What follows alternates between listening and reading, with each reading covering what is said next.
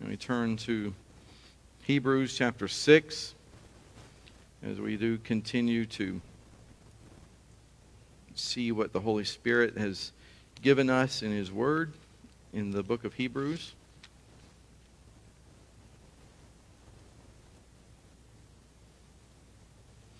And so that we can have a contextual understanding, we're going to back up to chapter 5, verse 11. And we'll read through verse 12. So let's pray. Father God, we do again thank you for your word. We pray that we would recognize more and more that without it we're lost. We'd be able to see that the heavens indeed declare the glory of God, declare your glory, but we'd never be able to know about Jesus Christ. We'd never be able to know about not only our need. We may recognize our need for repentance, but have no idea where to turn for it, for forgiveness. So we thank you for your written word. We pray that you would use us during a time of revival. You would continue to revive our souls, but you would also continue to use us to bring people to the light. Lord, that when we see even the word woke being used, Lord, that was not a great awakening, it was a great awakening. That we would be awakened from our slumber, from our sin, that we'd see people brought from death to life by the gospel. And we'd take this seriously and not just another cause that we have somewhere on the list of things that we care about. But this would be the overarching cause of all things for which we would sacrifice every other cause and every other thing, that for the cause of Christ we'd give our lives. Give us that kind of faith. We fear what it might take for us to get there, but do it anyway. We just prayed it, that your kingdom would come, that your will would be done on earth as it is in heaven. Hear us now as we read your word and speak to us. Give us ears to hear. Make us focus intently on what you are saying to us. And I pray that the things I say would be only things that you would have us to hear, and that would be from your word. And I pray this in Christ's holy name. Amen.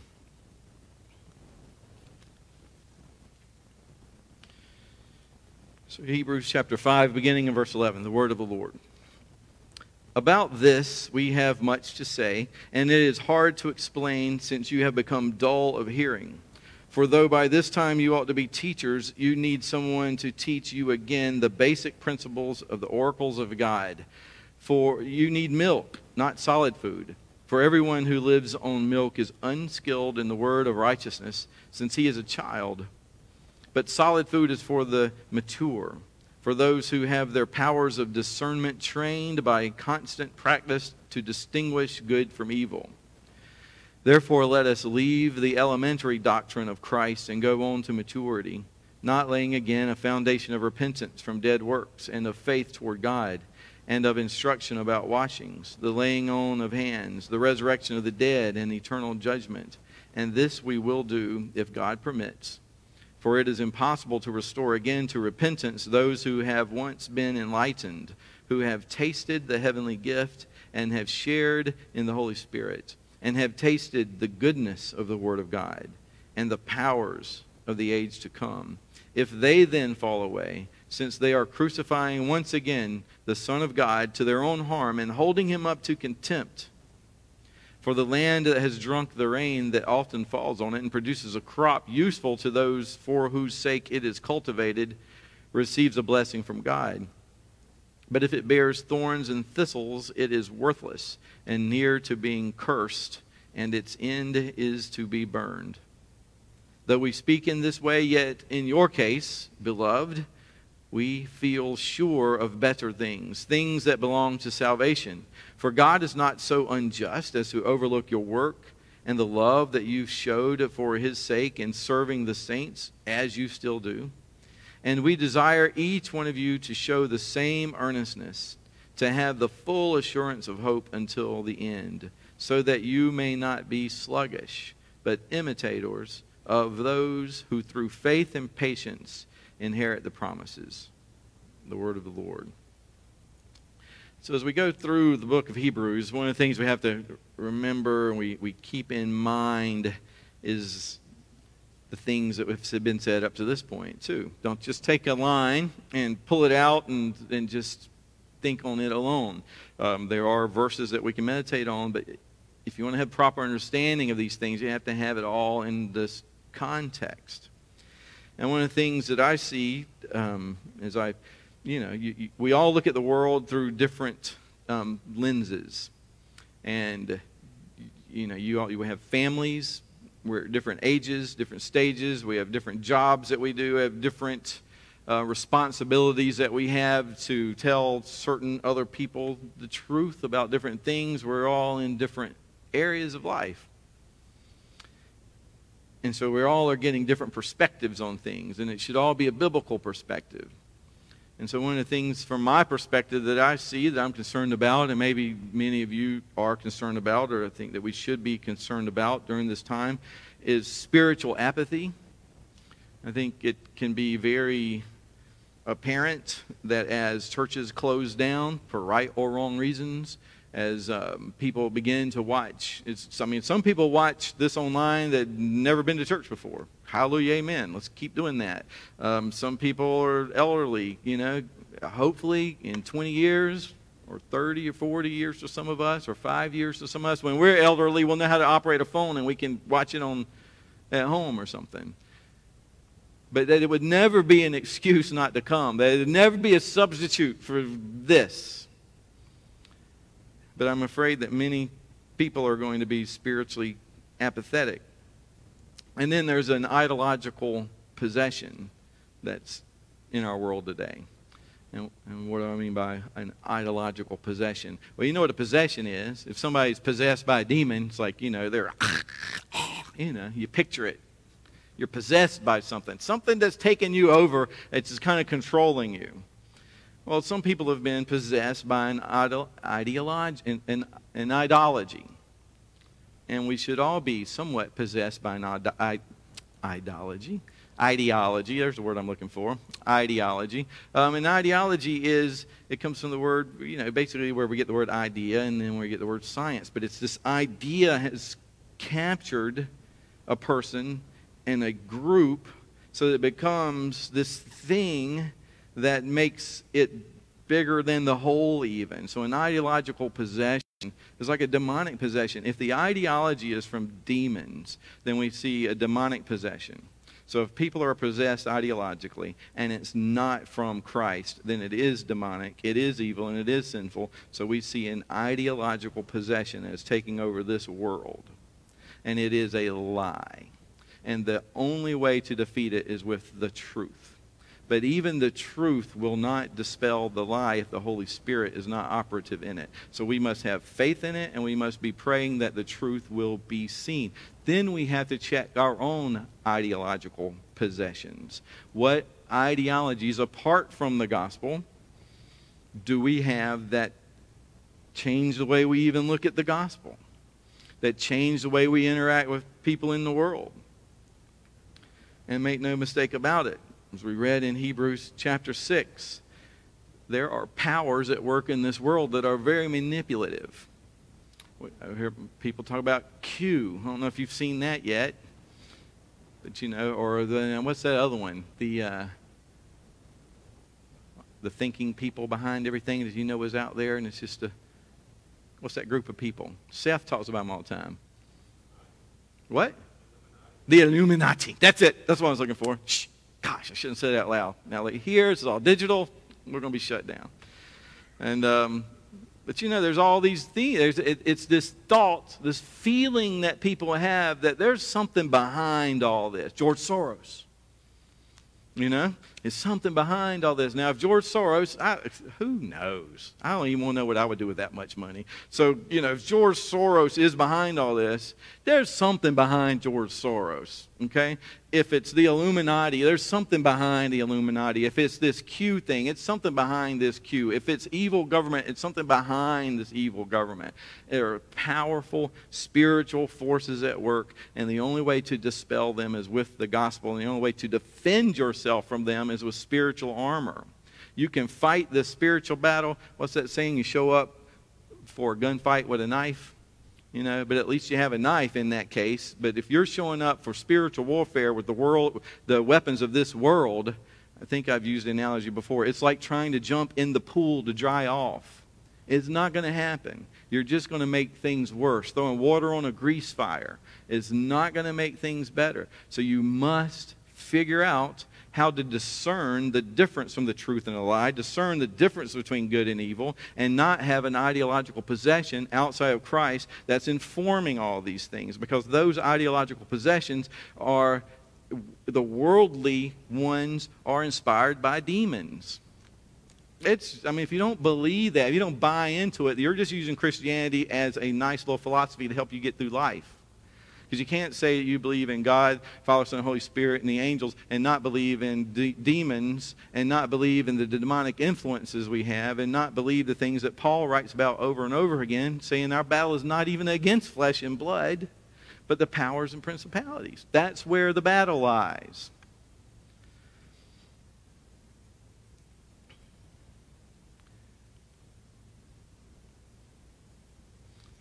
So, Hebrews is talking to us and to the little church probably he spoke of at the beginning, a Jewish group of Christians who have been kicked out of the synagogues and have found themselves on the wrong side of the state. And this letter comes to them, and he's talking about bearing up under trials. And so this is what we have to do. How do we bear up under trials? And there's all sorts of trials. There's persecution, illness, abandonment, unrest in the world, job loss, on and on and on and on and on. We could list all of the trials that we may be under. And so far in Hebrews, we've been told a few things about how to deal with these things. So I'm not going to ask you to try to keep up with this, but I'm going to start in chapter 1, verse 1. And, well, let's look at that real quick, because this is our foundation. Because he begins his letter as he's talking to a persecuted group of Christians with the excellency of who Christ is. And the whole letter is about the excellency of who Christ is. The whole content of our gospel is the excellency of who Christ is. Long ago, at many times and in many ways, God spoke to our fathers by the prophets. But in these last days, he has spoken to us by his Son, whom he appointed the heir of all things, through whom also he created the world. He is the radiance of the glory of God, the exact imprint of his nature, and he upholds the universe by the word of his power. And after making purification for sins, he sat down at the right hand of the Majesty on high, having become as much superior to angels as the name he has inherited is more excellent than theirs. This is our Jesus. This is our Christ, whom we worship. And in chapter 2, he says, therefore we must pay much closer attention to this. Now listen to what the writer keeps saying to this group and to us. You have to pay much closer attention to that lest we drift away. You have to pay much closer attention lest we drift away. Every transgression or disobedience will receive a just retribution. Chapter 2, verse 2. That's something he wants us to remember. Verse 3, how are we supposed to escape if we neglect such a great salvation? And that he is able to help those who are being tempted. You hear the balance that continues to take place. You better pay much closer attention or you're going to drift away. But he's able to help those who are being tempted. Then he says, chapter 3, today if you hear his voice, don't harden your hearts. Take care, brothers, lest there be in any of you an evil, unbelieving heart, leading you to fall away from the living God. Now, listen to that. And that's chapter 3, verse 12. Take care, brothers. And that covers women too. These are believers who are people who have knitted themselves together under the covenant of God. You take care, lest there be in any of you an evil, unbelieving heart. So, it's interesting that somebody can be called a brother and yet be said to have an evil, unbelieving heart. Because if you have an evil, unbelieving heart, you're not really a member of the true church. You're not a member of the invisible church. You're not regenerate. So apparently, we get this understanding from the writer of Hebrews here that it is possible to be called a brother or sister, to be a part of the visible church, to partake of, and we're going to see all this later, partake of the Lord's Supper. You can do all the things you're supposed to do. Listen, be baptized, all these things. And yet, if there is an evil, unbelieving heart, and that's what you got to look at, your heart. If there is in any of you an evil, unbelieving heart, and what will that do? Lead you to fall away. Adam and Eve in the garden. And this is one of these debates I have with people from time to time. Had they not eaten of the fruit of the tree, well, no, this is the debate. When did they sin? Before or after the eating? I would say, well, certainly not after. It would be in the act of eating. So did they sin before that, though? Because surely their hearts had strayed away from God, and there was sin and all of that. And then an additional sin that killed them was the eating of the tree. And my contention is there was only one thing you could do to sin. There was only one sin. Sin is law. And the only law there was don't eat of the tree. So technically, their hearts could have gone away from God. They could have done all kinds of things. They could have been kicking monkeys and all kinds of stuff just to entertain themselves, acting in sinful ways, and just stayed away from the tree, and everything would have been okay. But the problem with that is when your heart turns away from God, it is drawn like a magnet to the things that God says no about. There was no way Adam's heart was going to turn from God and he not eat from the tree. It was not possible that he would disobey God and not eat from the tree. So my opinion, and I think it's an accurate opinion, is the sin, we even say it in the catechism, what was the sin of our first parents? Eating from the tree. But it was their hearts that had begun to turn, and when the serpent worked on that, he works on Eve first, and then that works on Adam, and then he eats. And the same thing can happen to us. If we have an evil, unbelieving heart, it will lead us to fall away. Verse 13, chapter 3, but exhort everyone every day that none of you may be hardened by the deceitfulness of sin. So this is what the church is for. You encourage one another. You exhort one another so that none of you may be hardened by the deceitfulness of sin. So you can be a believer and have your heart hardened in some way by the deceitfulness of sin. We see it happen a lot. And we don't know in somebody's heart whether they're true believers or not. You can only go by the fruit, but a lot of people can fake that kind of thing too. So you really have to just be in your own heart. But that we do encourage and exhort one another. So if we see people who are beginning through the deceitfulness of sin, and we got to be careful what we think that means. And it just means anything leading you away from God, anything that's happening in your life, any trial or something that's happening and making you angry with God, questioning God, pulling for other things to help me take care of this. It's interesting in Haiti, and I know I probably talk about that as much as I used to talk about Taekwondo, but it's just the stark contrast between light and darkness is very stark there, and here it gets all blurry. But the concern there is, I'm a believer, and my life is hard in a way that we can't even begin to articulate. My life is hard. I could do two things. I can go to a voodoo priest, I can give him some money, and he can talk to a demon, and he can fix some of this. Or I can pick up my voodoo practice and make some money and so my children don't starve. You see, that's a difficult thing. And then what they do is they encourage one another. You can't do that. You know better than that. For us, it's drugs. I mean, that's the scourge we see. You know, I need this, I sell that, I got to do this, whatever it is. But we all have idols that we return to. And if we aren't careful through the deceitfulness of sin, it will cause us to become hardened. But if any of you have an evil, unbelieving heart, it will cause you to fall away. In chapter 3, verse 15, don't harden your heart. And in verse 19, those who were not allowed to enter the promised land after coming out of Egypt, they were not able to enter because of unbelief. It's called disobedience, and he says it's unbelief. So unbelief causes disobedience. And then you can't even enter because of unbelief. Belief is the necessary ingredient for our salvation because it's the faith of ours is in Christ. Chapter 4, your hearing must be united by faith. We hear these things, but are you uniting what you're hearing by faith? And then in verse 7, again, do not harden your hearts. In verse 11, chapter 4, let us strive to enter that rest so that no one may fall. So there's, again, this balance. And I think a lot of times in the Christian faith, what we do is, you got saved and that's good. You got saved, you got in. Now go about your life. You got your get out of hell free card. Now move along, move along.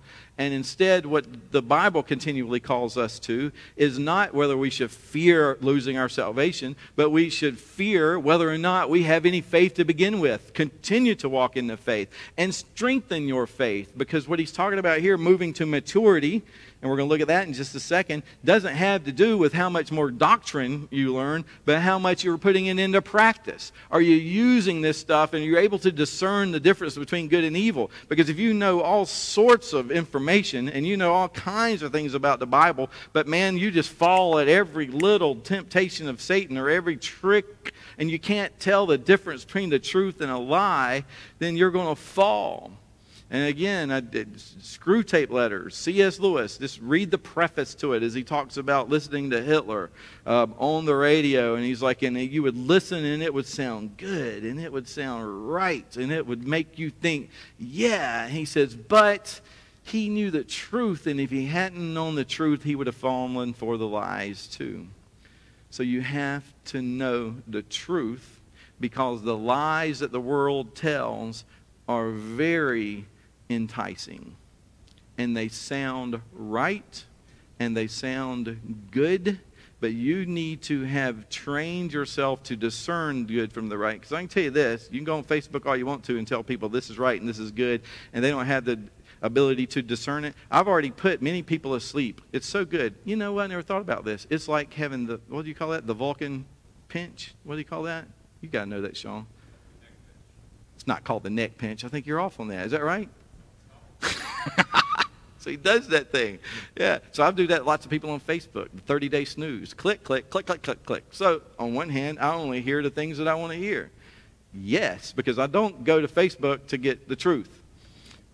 I don't know why I go to. I go to Facebook. It's funny. It's where I get a lot of my news from. So there's another thing called Parler or Parlay. I'm all about trying to get off the Facebook now. It's when I first went on the internet back in caveman days, there was this thing called chat rooms, and I was young. I don't remember how old I was, in college maybe, and you go into a chat room and you just start talking about stuff. So I'd start talking about God, talking about stuff, and somebody came on there. You don't know who these people are. It's just lines of text, and somebody said, "It says, I don't know who you are, but you sound like you're 12." And I was like,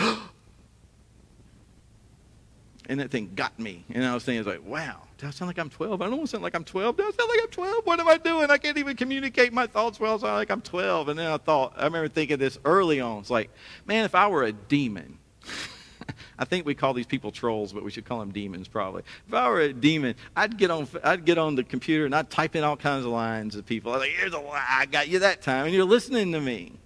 So you be careful with these kind of things. You know, you have to be. This stuff is. The problem with Facebook is you don't get, it's the opposite of FaceTime. You don't get to even see the person. You don't get to, even when you're doing a video, you don't get to read all the things that communicate with people. And then you don't have the same amount of love. Where two or more gathered, there is love. And that's not the same thing as virtual. It is physical, spiritual reality. So we need to be very careful of these things, because we can easily fall. And then in 4:15 he says we have a high priest who is able to sympathize with our weaknesses.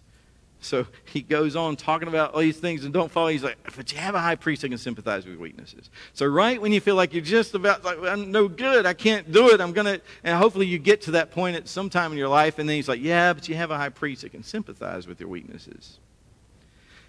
And then with confidence you can draw near to the throne of grace. Throne of grace. It's not a throne of, bow down before me and I will kill you. You know how the kings and queens used to do, off with your head. You know, it's not that sort of thing. It's like, it's a throne of grace that we can find grace to help in a time of need. And in chapter 5, verse 2, we have a high priest who can deal gently with the ignorant and wayward.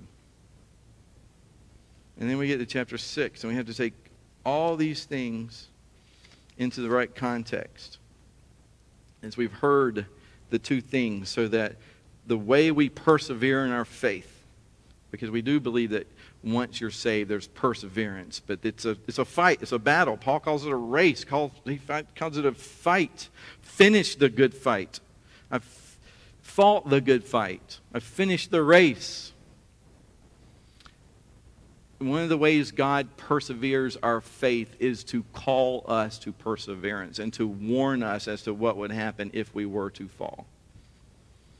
So he calls us to this, because without that calling and without these warnings, maybe we don't have so much perseverance after all. So we have to listen, as the writer of Hebrews even is calling us to do, to not believe for a second that the Christian life is supposed to be easy, and not to forget that the majesty of Christ, of what the majesty of Christ is, and to remember he is tender with the weak. And then don't allow your failures in the faith to make you think he's rejecting you or can never use you again. Don't allow your hardships and struggles with your faith to make you give up on him and to turn your back on him, because he sits on a throne of grace and he sympathizes with our weaknesses. So don't give up. Pick up your cross and bear it and follow. There's much suffering in the world, and a lot of it is unjust. Jesus suffered unjustly. The just for the unjust. It's hard, and it can even seem unbearable at times, and he gets it. It's the amazing thing. He gets it in a way that's not just God and he understands everything, but entered into, and gets it. That's also why we need other Christians around us to help us to be encouraged. I was listening to Jordan Peterson again a little bit, and some of this is what he would say, and I think he's right on these things, because there is suffering and injustice in the world. So he says, so what are you going to do about it? I had somebody ask me that online early on in all this stuff, when George Floyd was killed by a police officer, and people started rioting. And I had some of my college students, they aren't college students anymore, but people I've got to know who are younger from college night, and they were putting stuff on Facebook suggesting that this is good, suggesting that this needs to happen, this being the rioting and the destruction of property and that sort of thing, and particularly the looting that was taking place. And I was like, no, it's not good. Well, maybe it is.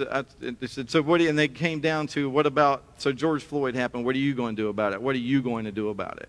I'm like, what am I going to do about murder? Is that what you're asking me actually, is what I'm going to do about murder? I can promise you I'm not going to Walmart and steal me a widescreen TV to put in my house. This is not what I will be doing. I will not be using the devil's tools to bring about God's righteousness. The anger of man does not produce the righteousness of God. You got a bunch of unbelieving people running around out there, and this is what you get. It's the church's fault. We should be more active in the gospel. Sharing it, being a light, standing up for truth. It's easy to give into fleshly emotion. Anybody can do that. We excuse ourselves for it. What do we say? I'm sorry, I was just venting. No, you weren't. You kicked the cat halfway across the room. Maybe you kicked your wife halfway across the room. Maybe you abused drugs. Maybe you're hurting your family. Maybe you're hurting everybody around you. Maybe you're making the world a little bit worse by the way you respond to things. And so how about let's not do that? How about let's just try to be a little bit better? But in the Christian life, we've even bought the lie. It's like, we're not supposed to try to be better. You can't try to be better. That's work. It is work. Get to it. That's what he's saying. Follow Christ. Bear your cross, your unjust suffering. Yes. Pick it up. Keep going. Keep going. Don't let an evil, unbelieving heart grab you and cause you to fall away. We can vent our anger and scream out for vengeance, and we can even join a mob that will allow us to be as horrible as we can possibly imagine and suffer none of the consequences. And that's a bad idea. How about let's not do that either? And what you hear on the news, what I heard on the news from certain people who speak supposed truth to the masses, is that this is a good thing that's happening. This being the rioting, the looting, the burning, that no change in this country has ever happened apart from lawlessness. It's a lie from the pit of hell.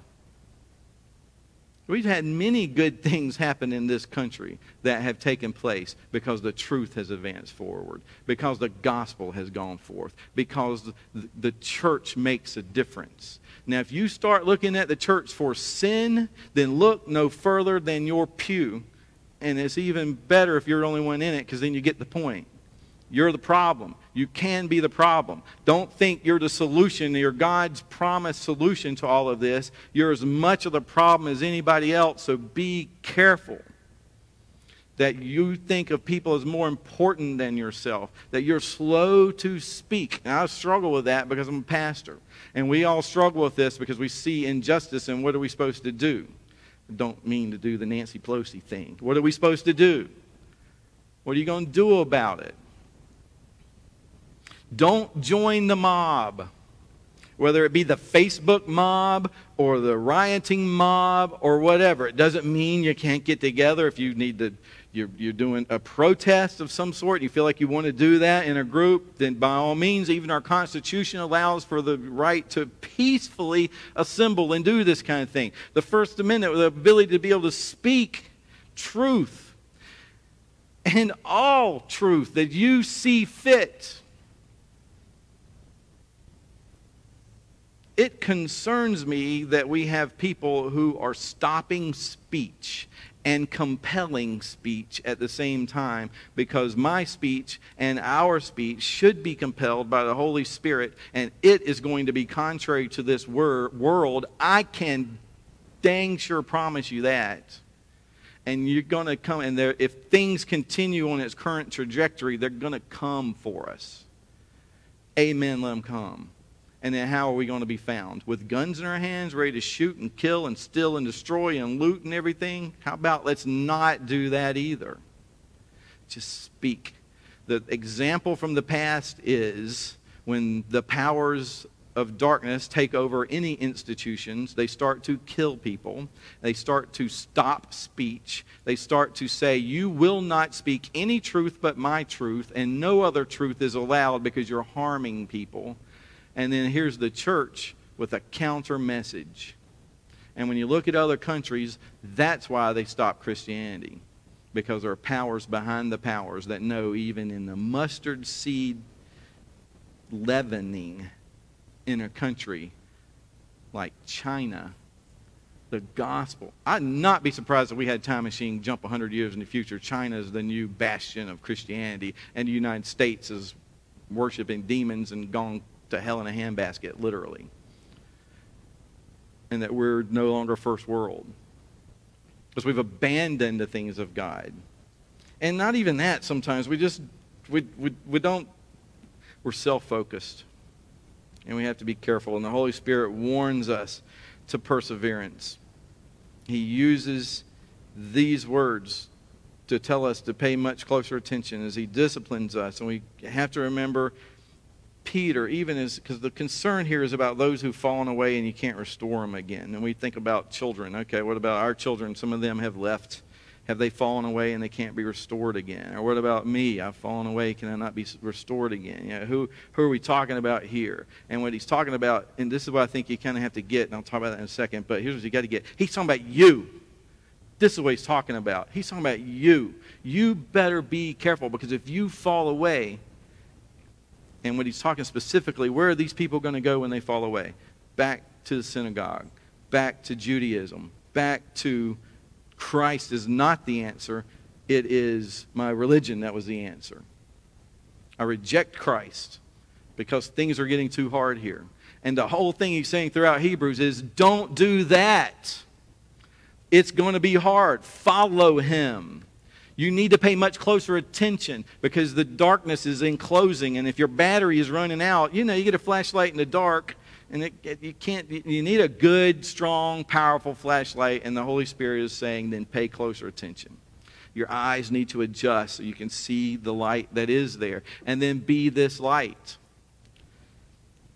And we have to be careful about falling away. And what he says is pretty clear. He says, keeping us all in context, that verse 4, for it's impossible to restore again to repentance those who have once been enlightened, those who have tasted the heavenly gift and have shared in the Holy Spirit. Now that word shared in the Holy Spirit, it's a partnering. It's not the word koinonia. It's debated as whether that means, is this a person that actually possesses the Holy Spirit? Is this a person that's been regenerated? And I would say obviously it's not, because later he says, I have, verse 9, that we speak in this way, yet in your case, beloved, we're sure of better things that accompany salvation.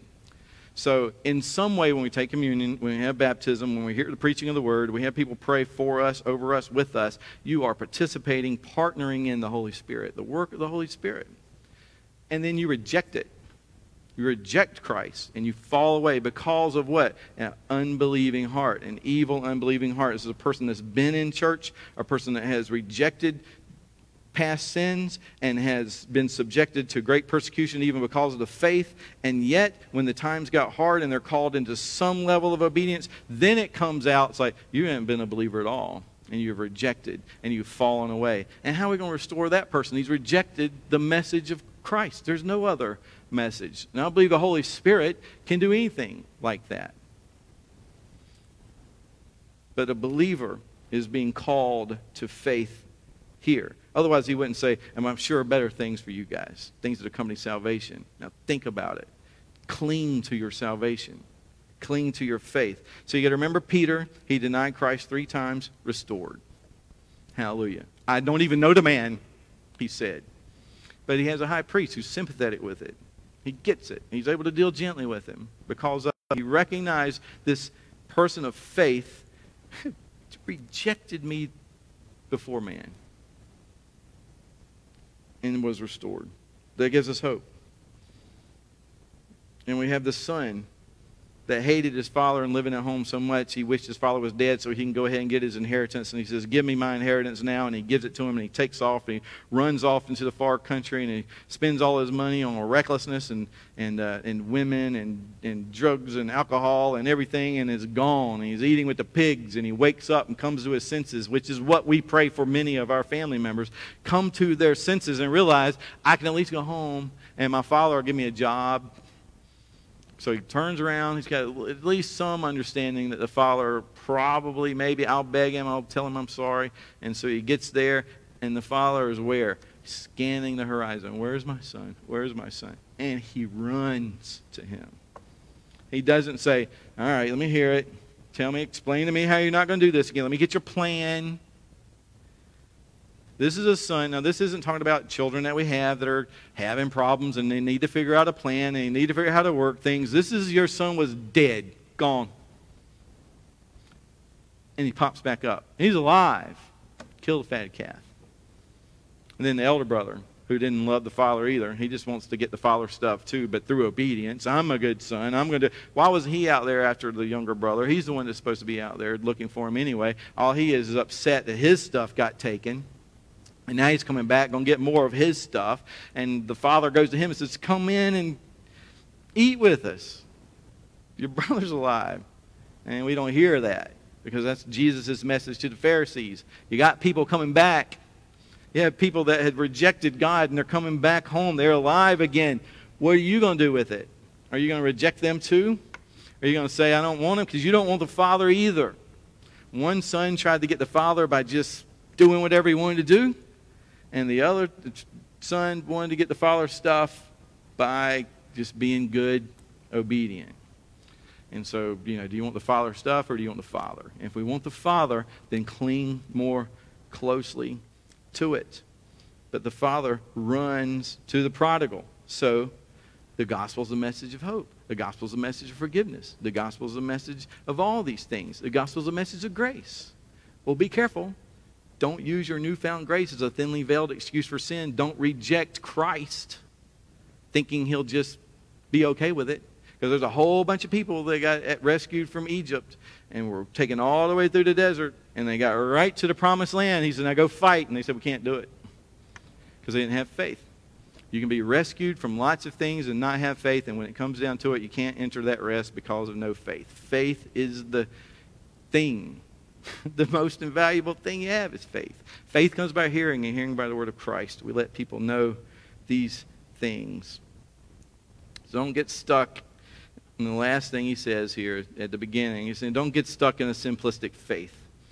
Our faith is a simple one. It's so simple a child can grasp it, but we need to grow in our understanding and in our relationship to God.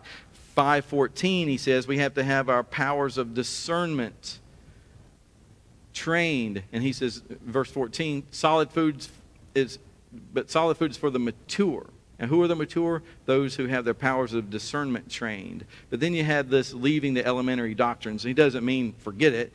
Elementary doctrine, apparently this is a catechism of sort, and these are things you have to know about Christ and who he is, about, and the word for washings is baptisms, and what did all this Old Testament stuff mean, and laying on the hands, the calling of God, and the resurrection of the dead, and eternal judgment. I mean, if you think those are things you move away from, then you're wrong. But you have to have an outworking of your faith. You've got to move past that from simple orthodoxy, which means right teaching, to orthopraxis, which is right practice. So you've got to move from belief to practice. And the only way to do that is practice. Training to discern the difference between good and evil. So don't be lazy, he tells us. Hold fast to hope. Cling closely to Christ. Put your faith to work, or else don't be so certain that you won't drift away. Devils and men and your own heart can be deceitfully wicked. The lie can be deceptively beautiful, especially when a part of us desires to believe the lie. And the only way to defeat the darkness is with light. And in the same way, the only way to defeat the lie is with the truth. And the truth will set you free. And with truth on your side, it's so much easier to bear up. And Christ is truth. He is on our side. So stand in the power of his might. Because for him and through him and to him is everything. And surely to God alone be the glory. Let's pray. Father God, we thank you as we come to your table, as you remind us that we have to have you, as you remind us that apart from you we are nothing, as you remind us that we have a commissioning from you, that we're told to accomplish something in this world.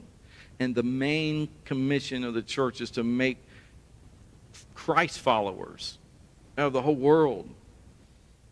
Teaching and baptizing, bringing people into the church, teaching them to observe all that you have commanded. Help us to observe all that you have commanded. Give us hope, but give us a kick in the pants too, so that we know that you're sympathetic with us. We know that you deal easily. That's why you call us to your table.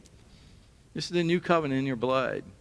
Tell us to do it in remembrance of you. Covenanted remembrance. You love us. You'll never forsake us. We are yours, but we have to have faith. And our faith is evidenced by our works. So help us, Lord, to strive to enter that rest, to strive to know what is true and what is the lie. Help us, God, to be burdened for the lost world, but encouraged by our high priest who is in control of these things and who simply calls us to examine ourselves and then reminds us of how greatly we're loved and that we need you. These things are too much for us. Fill us with your truth. And we pray this in Christ's name. Amen. And then in 1 Corinthians chapter 11 is where he tells us, as Paul is speaking to the church in Corinth who's having a lot of hard things happening and they're drifting away from the truth. They're not loving each other. They're battled. They're in a division. And he says in verse 20 that when you come together, it's not even the Lord's Supper that you're eating, because in eating, one goes ahead with his own meal and the other gets hungry and another gets drunk. And do you not have houses to eat and drink in? Or do you despise the church of God and humiliate those who have nothing? So we have to care about those who have nothing. And well, I say to you, shall I commend you in this? No, I will not. For I received from the Lord what I also delivered to you, that the Lord Jesus, on the night when he was betrayed, he took bread. And when he had given thanks, he broke it. And he said, this is my body, which is for you. Do this in remembrance of me. And in the same way also he took the cup after supper, saying, this cup is the new covenant, this living covenant in my blood. Do this as often as you drink it in remembrance of me. For as often as you drink the bread, eat the bread, and drink the cup, you proclaim the Lord's death until he comes. But whoever therefore eats the bread or drinks the cup of the Lord in an unworthy manner will be guilty of profaning the body and blood of the Lord. So let a person examine himself then, and so eat of the bread and drink of the cup. For anyone who eats and drinks without discerning the body eats and drinks judgment on himself. And this is why many of you are weak and ill, and some have died. But if we judged ourselves truly, we would not be judged. But when we are judged by the Lord, we are disciplined, so that we may not be condemned along with the world. So then, my brothers, when you come together to eat, wait for one another. If anyone is hungry, let him eat at home, so that when you come together, it won't be for judgment. So particularly in verse 32, when we're judged by the Lord, we're disciplined, so that we will not be condemned along with the world. The world will be condemned.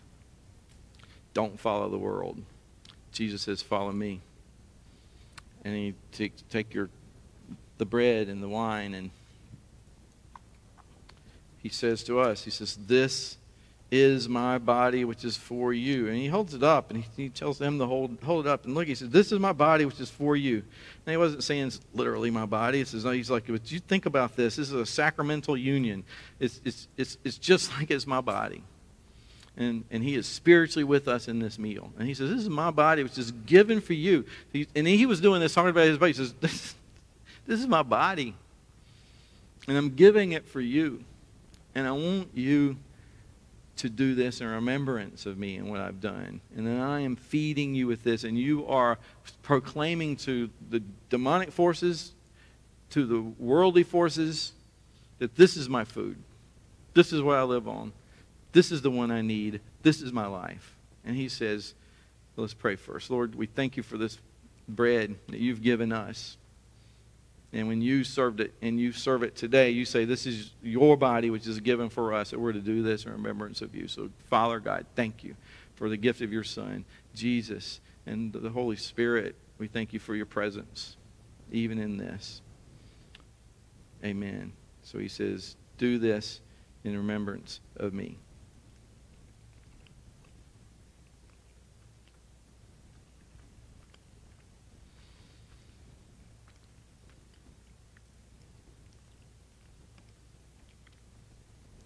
And in the same way, after supper, he picked up his cup with wine in it. And he said, this cup is the new covenant in my blood. This cup. They didn't know yet. And he's going, this is the last night. He's going and he will be sacrificed. He says, and this cup is the new covenant in my blood. Do this as often as you drink it in remembrance of me. And let's pray. Father God, I wish we understood more about this.